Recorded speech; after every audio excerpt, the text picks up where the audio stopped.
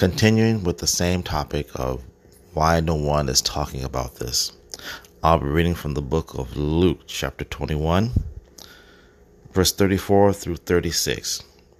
It says, "Take heed to yourself, lest at any time your heart be overcharged with surfeiting," which is overeating, "and drunkenness, and the cares of this life, so that day come upon you unaware." That's the day of the Lord's return.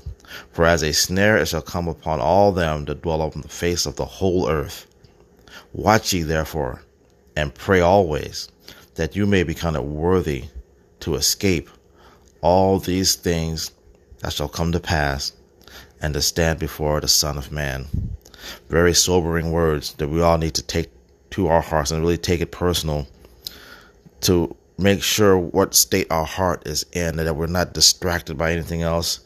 It talks about the cares of this life in verse 34, and there's a lot of cares that we have, some necessary, some unnecessary, but we don't want to be distracted and have our hearts overcharged with these things. Overcharged, you're so revved up and excited about other things other than Christ, where Christ has to be number one in our life. The main thing that we are excited about, the reason that we are living, is wrapped up in Him.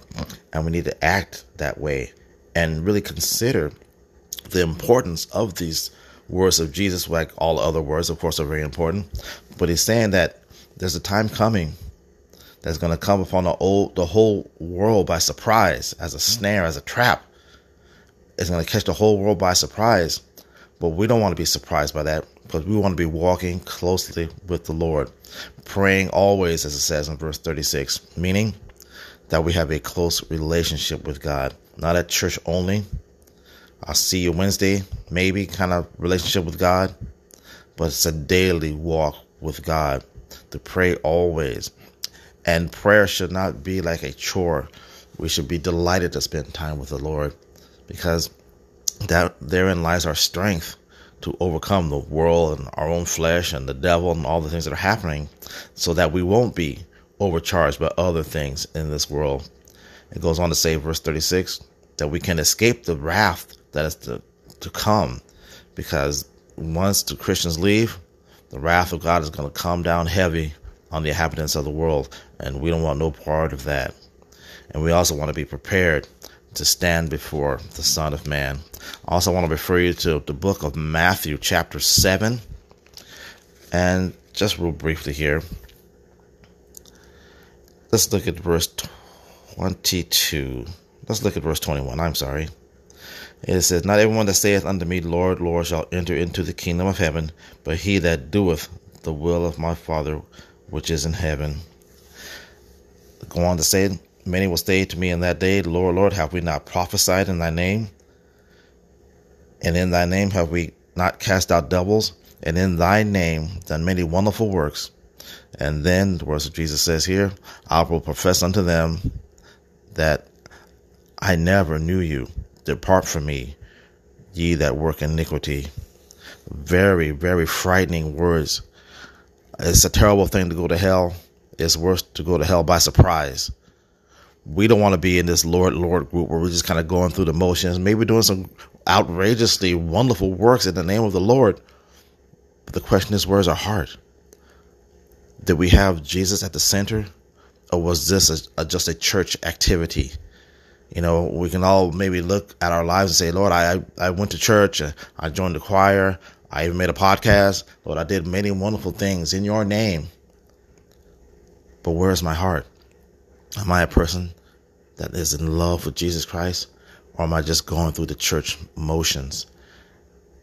Is my relationship with Jesus just kind of a side thing, like a side hustle, a side hobby?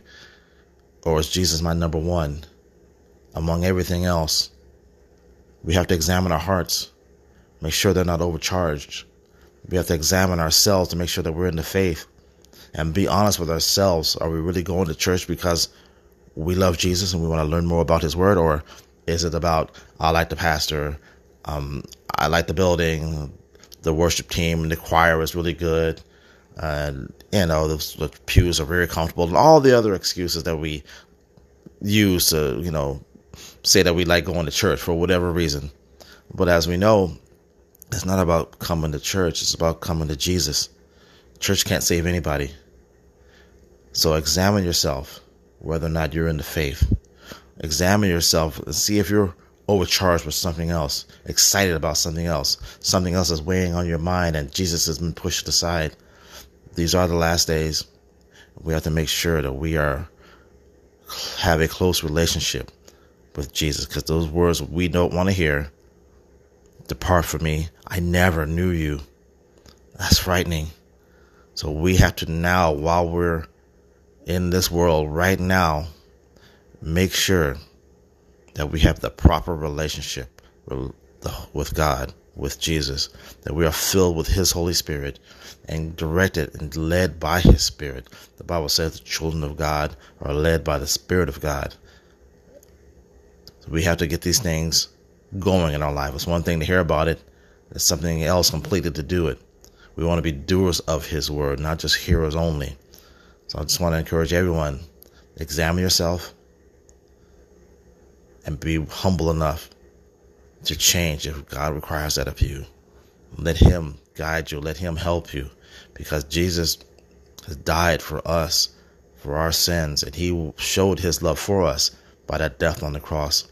Let us now show some love for Him by obeying His word and living a life that is pleasing in His sight. Thank you.